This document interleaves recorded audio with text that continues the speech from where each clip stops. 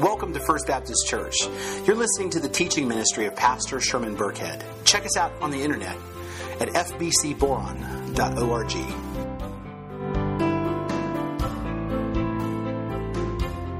So John chapter 1, beginning in verse 1, and the word of the Lord declares, "In the beginning was the Word, and the Word was with God, and the Word was God." He was in the beginning with God. All things were made through him, and without him not anything was made that was made. In him was life, and the life was the light of men. The light shines in the darkness, and the darkness has not overcome it. There was a man sent from God whose name was John. He came as a witness to bear witness about the light, that all might believe through him. He was not the light, but came to bear witness about the light. The true light which gives light to everyone was coming into the world. He was in the world, and the world was made through him, yet the world did not know him. He came to his own, and his own people did not receive him.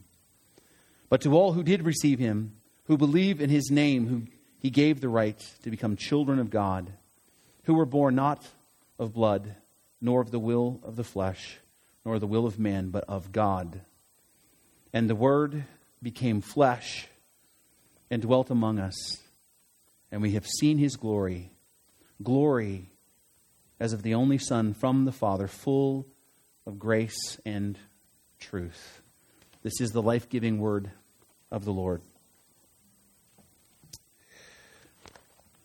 The ancient church father, Augustine of Hippo, once wrote, "Man's maker was made man, that he, ruler of the stars, might nurse at his mother's breast, that the bread might hunger, the fountain thirst, the light sleep, the way be tired on its journey, the truth might be accused of false witness, the teacher be beaten with whips, the foundation be suspended on wood, that strength might grow weak, that the healer might be wounded, that life might die."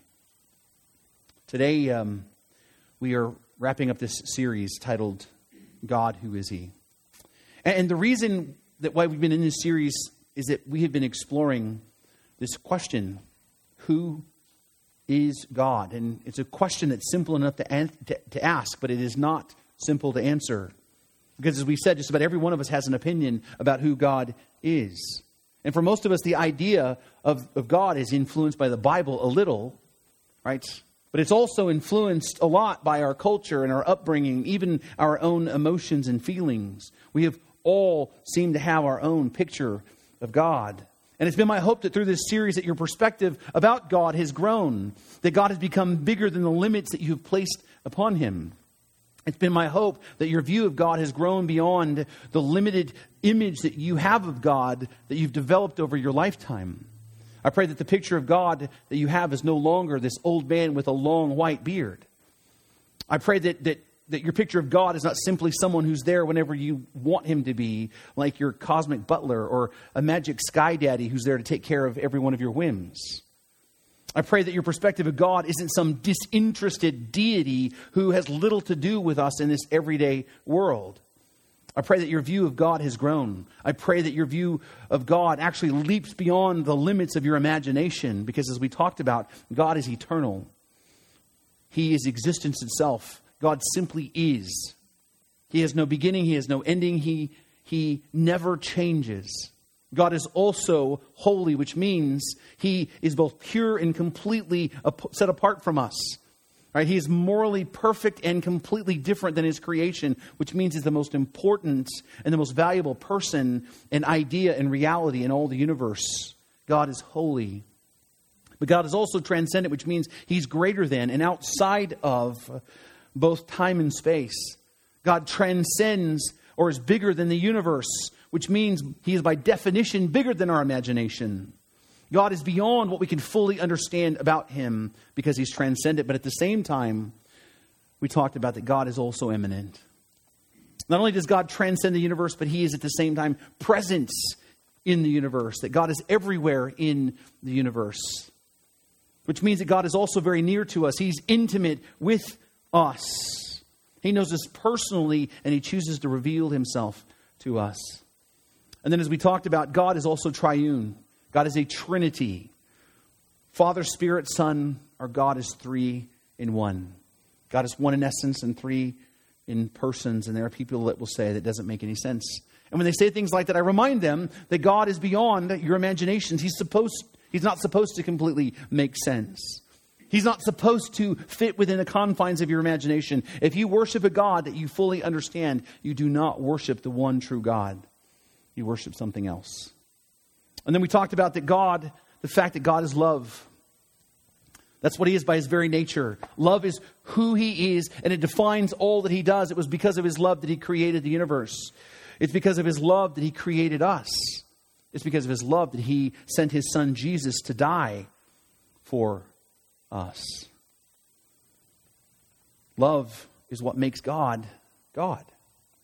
But then we talked about also that God is also just. He's a God of justice. God is morally pure. He's completely righteous, which means he must be in his nature just. Justice is a part of his nature like love is. It's one of his attributes, just like love is.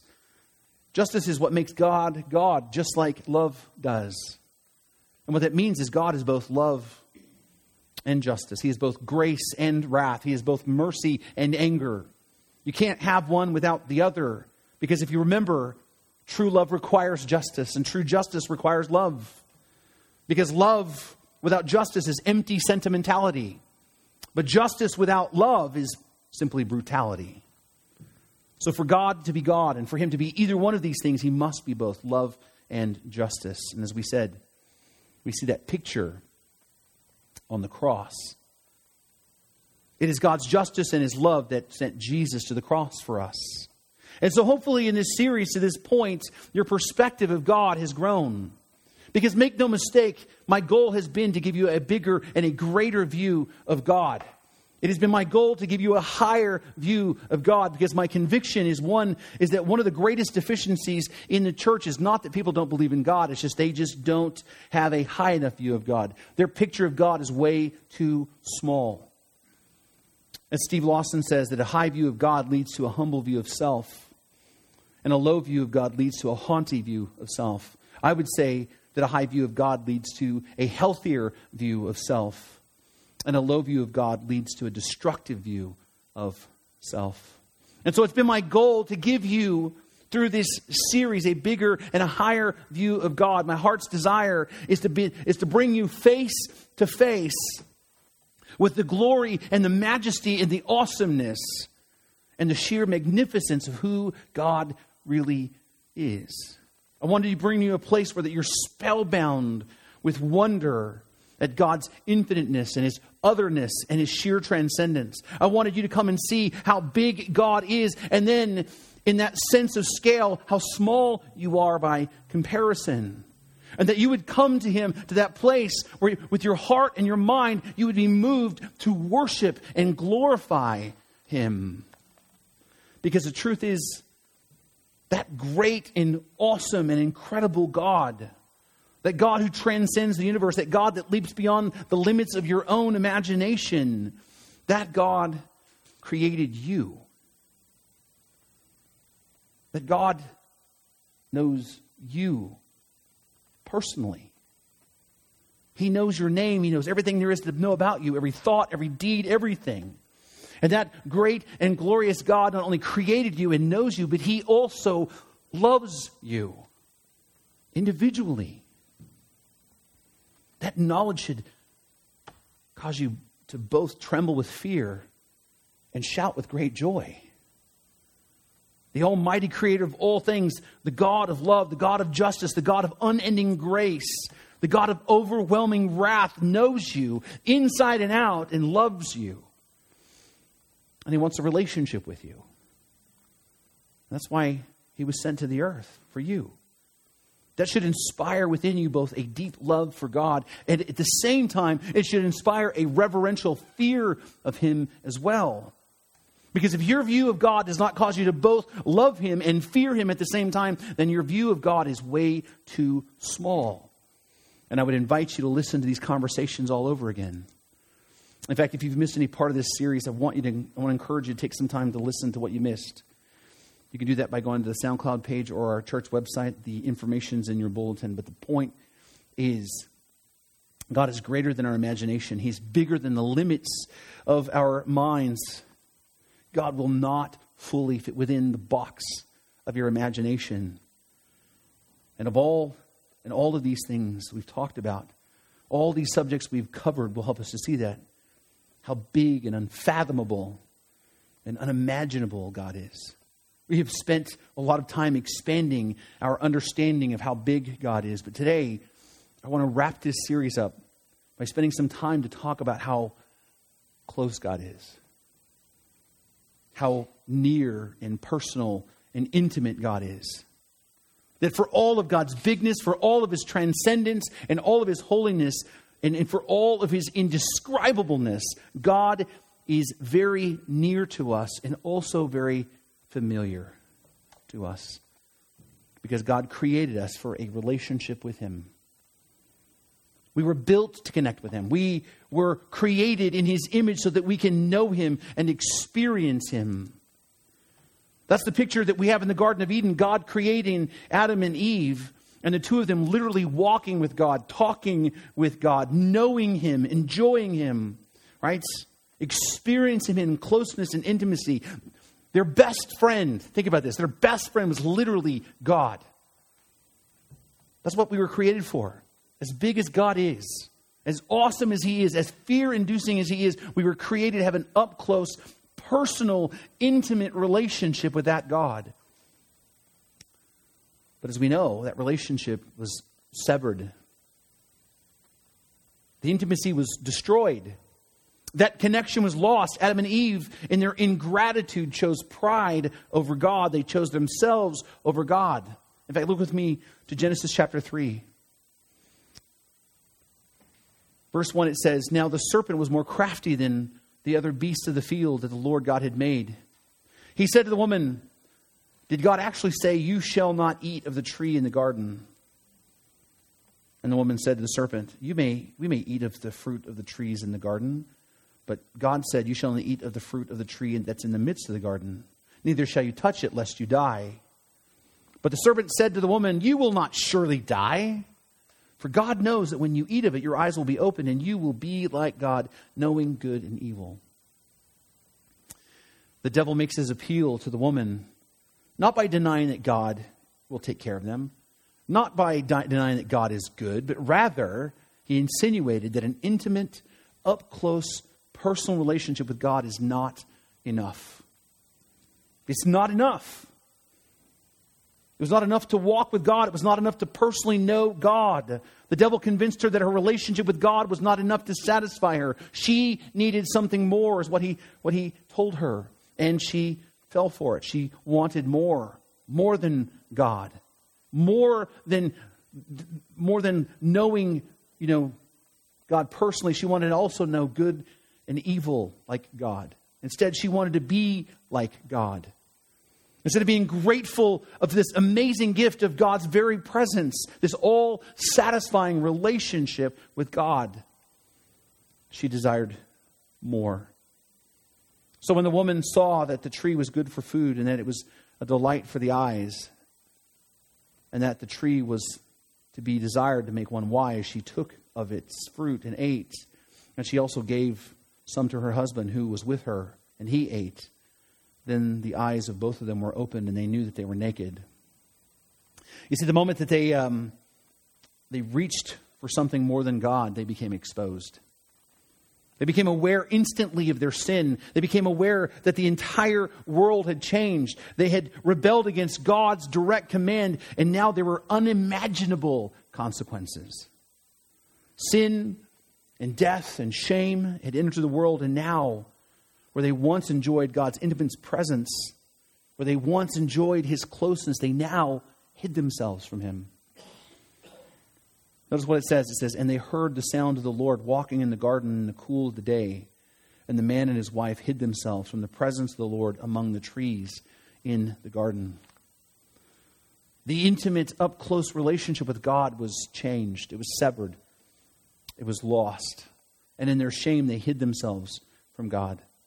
Their sin created a barrier between them and God. And ultimately, they were driven out of the presence of the Lord altogether. separated from God. Sin destroyed this intimate, personal connection. You see, the issue is that we were created to have a relationship with God. That's our purpose. That's how we were built. But because of sin, that connection's lost. That relationship is broken, which ultimately means we live these lives of very deep unfulfillment. Because there's still something in us that needs to be fulfilled that can't be. Because it's broken. We were created for a purpose that can't be realized because it's broken. I once had one of them newfangled cell phones long before they had smartphones. It was one of them Nokia ones, if you guys remember what those guys looked like, right? And it was cool, right? It was nice to have a phone because it had this ability to send and receive phone calls. And that was it, right? I mean, that's what phones were for. That was the purpose, was to communicate with other people on the phone, right? That was the point of the cell phone, right? It didn't do anything else. But one day I was in the gym and I was digging around my gym bag and it slipped out and fell and my phone hit the tile floor. It was really hard. But understand, it wasn't like the newer smartphones that had these big screens. You know, there was nothing to crack really. You know what I mean? It's this big old chunk of plastic hit the ground. But like there was no damage to the screen. And so there was no outward appearance that it was broken. It seemed fine. But then when I tried to use it, right, something was inside of it was broken. Because when I would call people, I would hear them go, hello, hello, hello. And then, but they couldn't hear me going, hello, hello, you know. They couldn't hear me answer. And so here I have this phone that's been created for this purpose that it can't fulfill, right? It looked like a phone, right? It functioned with all its features, had all the buttons, right? And all the lights like a phone. But it was broken inside, unable to do what it was designed to do. In essence, it became worthless. It can't function the way that it was designed to function. And that's us. We've been broken because of sin, unable to fulfill our purpose. Been unable to live the lives connected to a deep relationship with God. We were built for intimacy with God. The Westminster Shorter Catechism asked this question: what is the chief end of man? And the answer is to glorify God and enjoy Him forever. That is what we were made for. But we can't, because we're broken. We were created for a relationship that we can't have.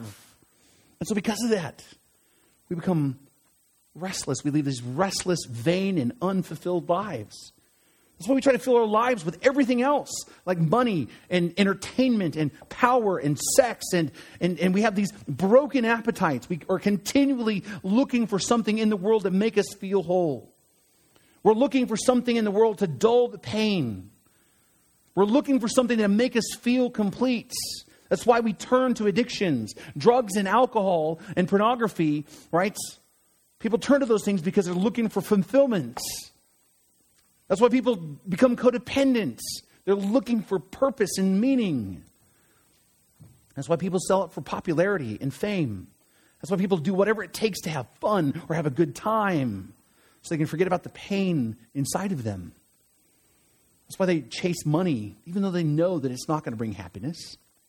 That's why people let themselves go into their lusts of their flesh. They indulge every kind of indecency and sexual immorality because it promises intimacy and connection.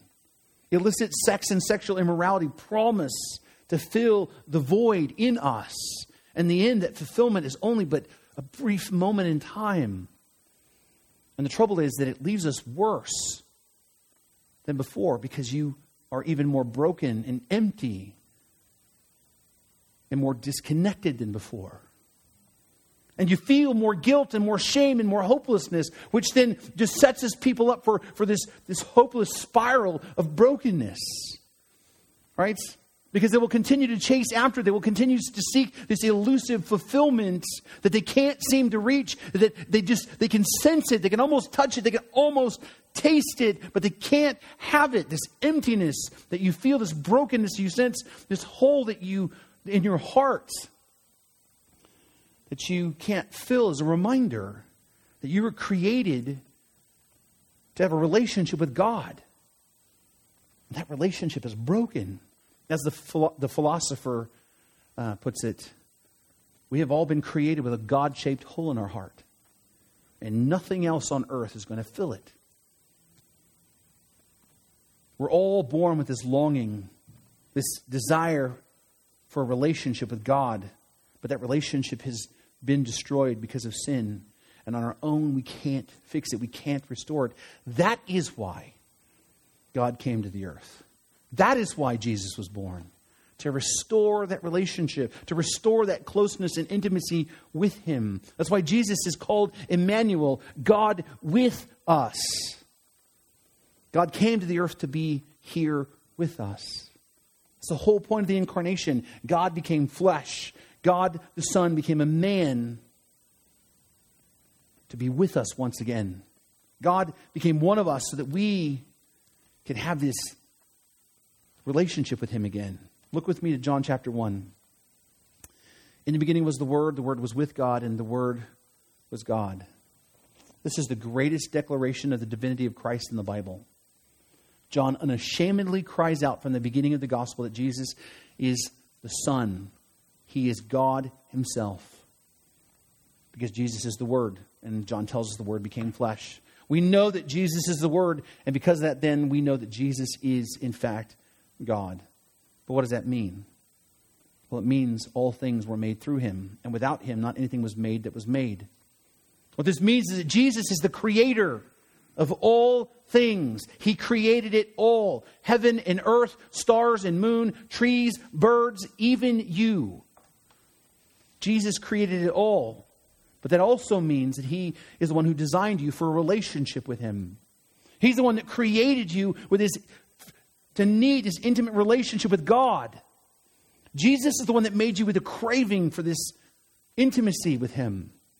In Genesis chapter 1, verse 26, God said, "Let us make man in our image, after our likeness." That's Jesus. He's the one who created you to be built for this need. He's the one who hardwired you for this connection with Him. If anyone is going to restore that relationship, then it's going to have to be Him. Verse 4, it says, "And in Him was life, and the life was the light of men." Jesus being eternal, Jesus being God, He is eternal. And being eternal, He is existence itself, as we talked about. All things owe their existence to God because He is existence. And because Jesus is existence, He is also life itself. This is important because that means Jesus is the source of all life. All life, physical and spiritual. All life has its origins in Christ. All life begins with Him. He is the eternal creator. And more than that, all things find their meaning in Christ. All things find their value in Christ. Your life finds its meaning and ultimately its fulfillment in Christ. He's the source of your existence. He's the source of your life. He's the source of your meaning. He's the source of your value, which means if you live without a relationship with Him, your life ultimately then is meaningless. It's pointless, which we know. We see it in the world around us. People are chasing everything else in order to give their life meaning.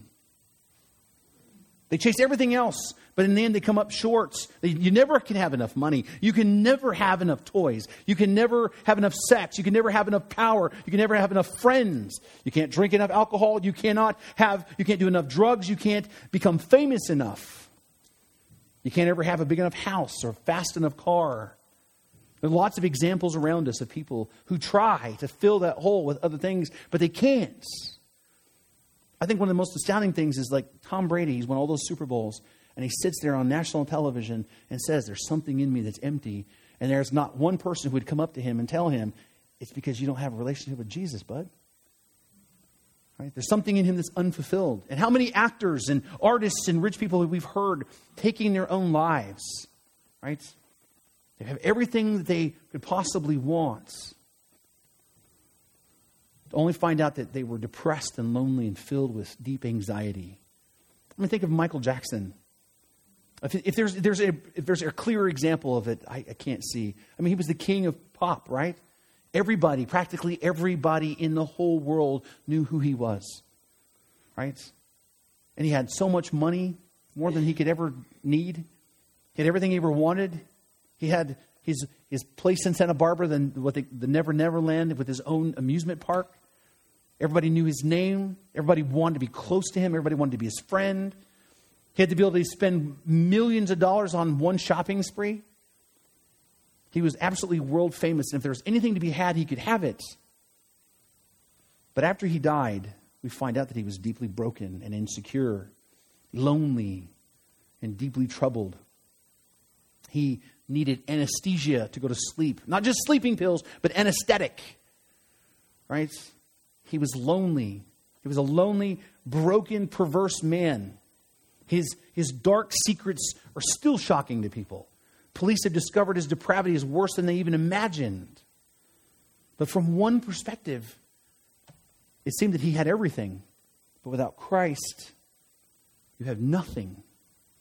Life without Christ is meaningless because he is life. In verse 4 it says, in him was life, and the life was the light of men, and the light shines in the darkness, and the darkness does not overcome it. Darkness descended on the world when Adam and Eve sinned. All of creation had been covered in darkness since that time. This darkness is what separates God from man. That's why you cannot find God on your own. Because we're covered in spiritual darkness. That's why there's no such person who ever seeks for God. People will say it all the time, well, I'm just seeking God. I'm just looking for God. Churches call themselves seeker-friendly, right? Instead of going out into the world to share the gospel with people, they want to create these environments where they believe that seeker-friendly people, will come. They hope that people that are somehow on their own seeking God will stumble into these churches, these environments. But the problem is that no one is seeking God. No one. You don't have the ability to. The Bible tells us very clearly that no one seeks for God. Paul says in Romans chapter 3, verses 10 and 11, none is righteous, no, not one. No one understands. No one seeks for God. Right? So no one does. We live in this world of darkness then. We're hopeless to live here on our own. We live, but we cannot seek God. We will not seek the source of life. We cannot seek the meaning that belies God. All we can do is fumble around in the darkness trying to fill the emptiness within us. Everything that we can get our hands on is trying to be stuffed in this hole inside of us, but nothing will ever satisfy us. And then left to our own, we will spend the rest of our life doing that. Fumbling around in the darkness, hopelessly trying to find something to give our life meaning all the way up to the day we die. And then guess what happens? You're judged. And then there's an even greater darkness and an even greater emptiness. That's what hell is. Eternal separation from the life-giving relationship of God. A permanent emptiness that will never be filled forever and ever and ever and ever. And it's so excruciating and so painful and so awful that it's likened to being eternally consumed with fire. That is our destiny if left on our own. To forever pursue fulfillment that will never come. Because we have been disconnected from the life-giving relationship with God. But John says, in him was life, and the life was the light of men. The light shines in the darkness, and the darkness has not overcome it. Jesus, the life, the light of the world, he is the one that shines in the darkness. He's the one who makes himself visible. You see, we don't seek God. Instead, he came to seek us. He came for us. He shines the light in the darkness. Jesus brings his light into the dark world. Notice what John says. The true light which gives light to everyone was coming into the world. Okay, this is the breathtaking reality. Right? Here we are in the darkness in our sin, unable to seek for God, unable to fill this God-shaped void in our hearts with anything that we pursue. And here we are hopelessly disconnected from God, severed from this relationship we were created for with no way to restore it. And Jesus himself comes and takes the initiative to come to us. He came for you. He came into the world for you. You see, we cannot reach up to God. Every religion in the world is an attempt to reach up to God. If you'll just do good enough, you'll just work hard enough, if you'll just sacrifice enough, then you will be able to reach up to God. That's the promise of every religion in the world. It's the promise of Islam. It's the promise of Buddhism. It's the promise of Mormonism. If you will jump through these hopes, if you will obey these rules, if you will do these certain rites and rituals, then you'll make it and you can reach up to God. That's a lie.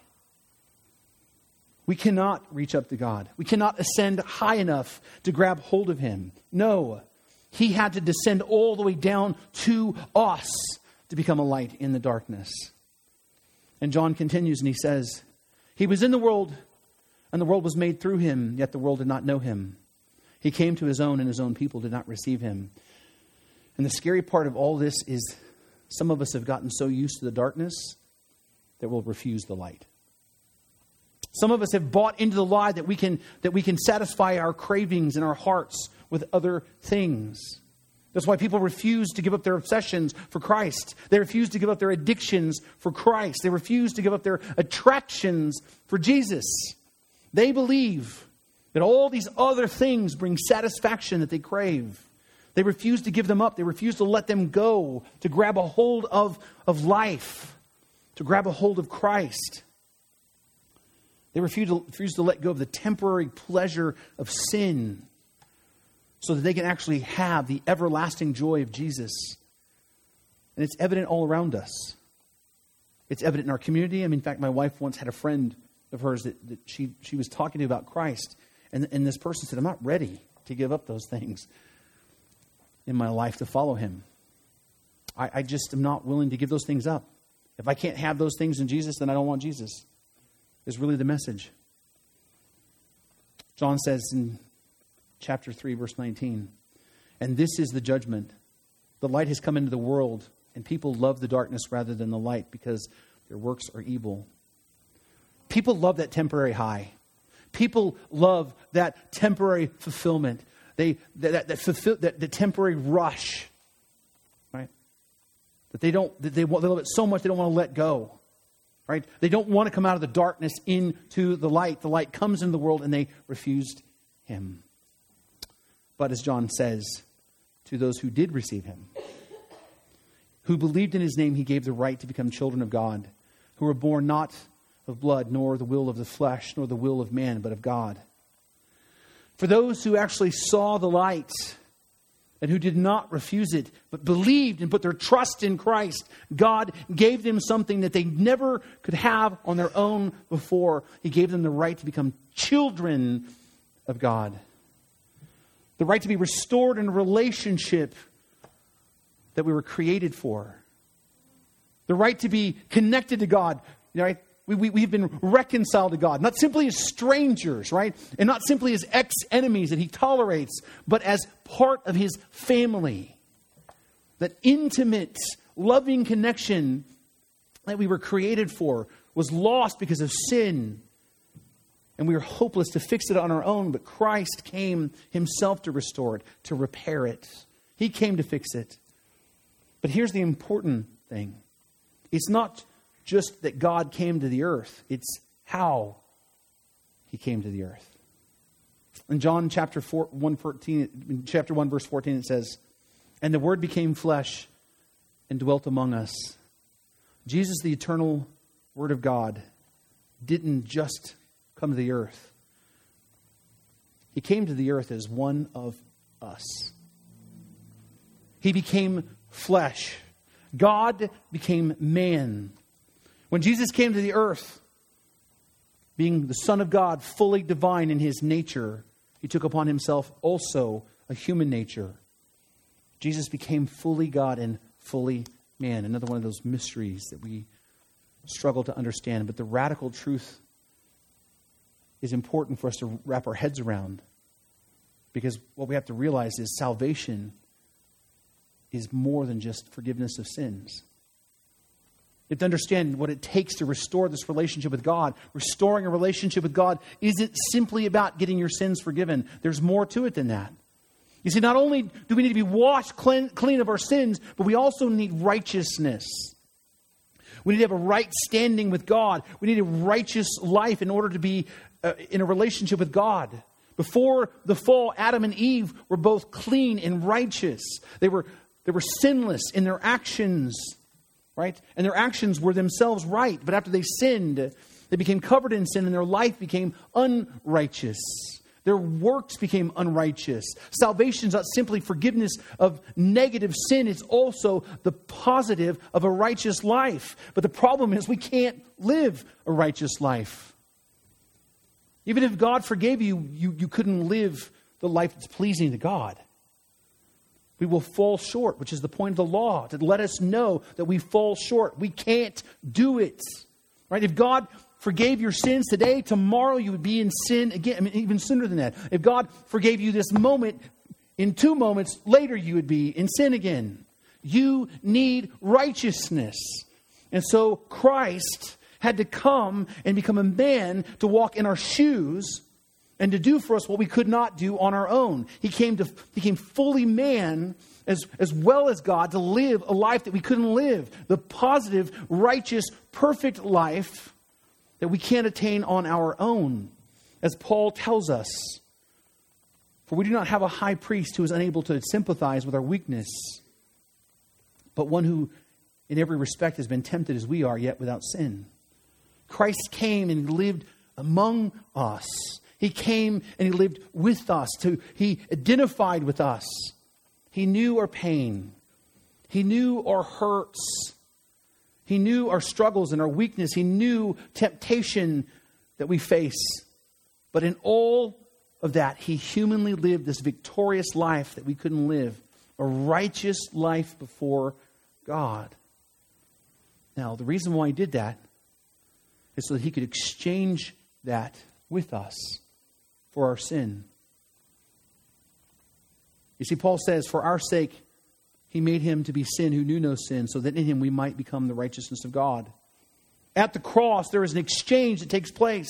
Jesus takes upon himself all of our sin, all of our iniquities, and in return, he offers to us his righteous life that he lived as a man on earth. Jesus removed our sins and gives to us his righteousness. Do you understand the power of that? The only way for you to have a relationship with God that you were designed for is to have a righteousness that you can't earn yourself. The only way to restore a relationship with God is to be clothed in a righteousness that you cannot have on your own by your own efforts. The only way to make yourself whole, the only way to have a relationship with God that you were built for, the only way to overcome the emptiness of this world is to clothe yourself in the righteous robes of Jesus Christ. This righteousness that he came to earth as a man to give to you. Jesus, God himself, came to the earth to become flesh and blood. He became a man to live a life for you, to walk beside you, to identify with you, to give you his righteousness that you need, that you can live once again the way that you were designed to live, in unbroken fellowship and intimacy with God. He did all of that for you. Jesus died on the cross to take away all your sins and in return give you the righteousness you need to live in this relationship with God. That's what he did for you. Jesus experienced the holy wrath of God to give that to you. And all you need to do is receive that by faith. As Jesus himself says, repent and believe the gospel. Repent of your sins and believe the gospel. And that relationship, that soul-satisfying relationship that you've been designed for, that you've been looking for, is yours. Paul says if you confess with your mouth that Jesus is Lord and believe in your heart that God raised him from the dead, you will be saved. You will be drawn into this forever life-saving relationship with God. You will live in this intimate, up-close, personal relationship with God if you'll but put your trust in Jesus Christ. And then when you do that, when you finally do that, as confirmation of that, God, the Holy Spirit, will come and live inside of you. He will come to take up residence inside of you. As Paul said, do you not know that you're the temple or temple of God, and that the Spirit of God dwells in you?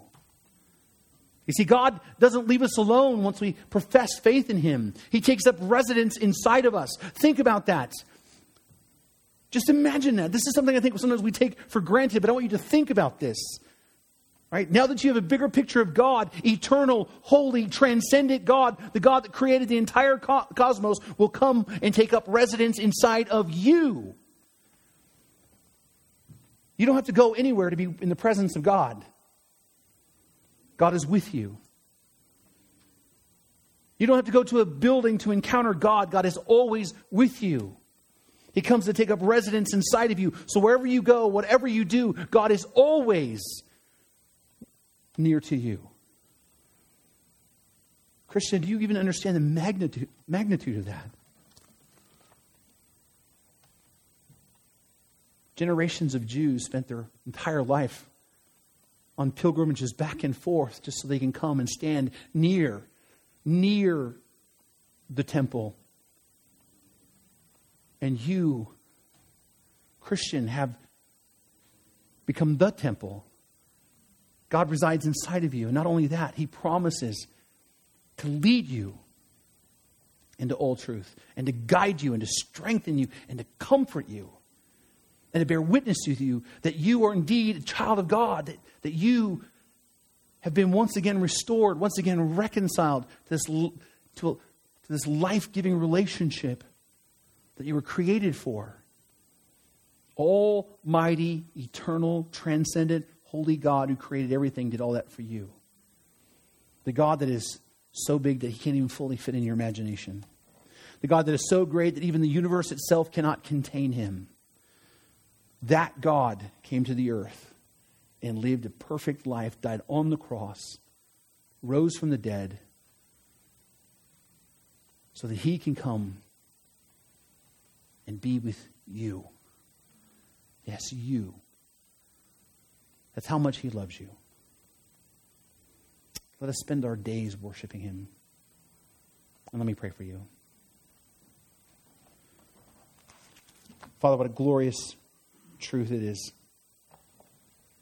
Glorious to behold this idea. It shakes me to my foundation. It tears me to my core, Lord. This understanding that You love me so much that You've done all these things in spite of me to have a relationship with You, that a God that I can't even fathom. That You've made a point to reach out to us, made a point to reveal Yourself to us, that You have given Your word to us, Lord. That You sent Jesus to be the fullness of Your revelation, Lord, but then to become a man, to walk this earth and to live a righteous life that He willingly gives to us. And to die on the cross to pay for our sins. Lord, the weight of that, it sometimes is more than I can bear. But Father, let all of us walk in that. Let that sink in, Lord. Let that drive us to our knees in worship. Let us, Lord God, never, ever, ever, ever fail to remember the grace that You've had upon us. And help us to see, Lord God, for as big as You are, You still want to be with us. I praise You for that, Lord. And I pray, Father, that You would lift up a people in this church who receive that and go out into the world and tell people about this great and glorious God. Who are willing to talk about the love of Jesus, who are willing to talk about the miracle of the incarnation, who are willing to talk about the resurrection that we'll celebrate even next week. I thank You for that, and I pray Your blessing over this entire church. It's in Jesus' name we pray. Amen. Thank you for listening. You've been listening to the teaching ministry of Pastor Sherman Burkhead. Check us out on the internet at fbcboron.org. And please consider partnering with us financially as we share the hope and the healing of Jesus Christ with our community and with the world.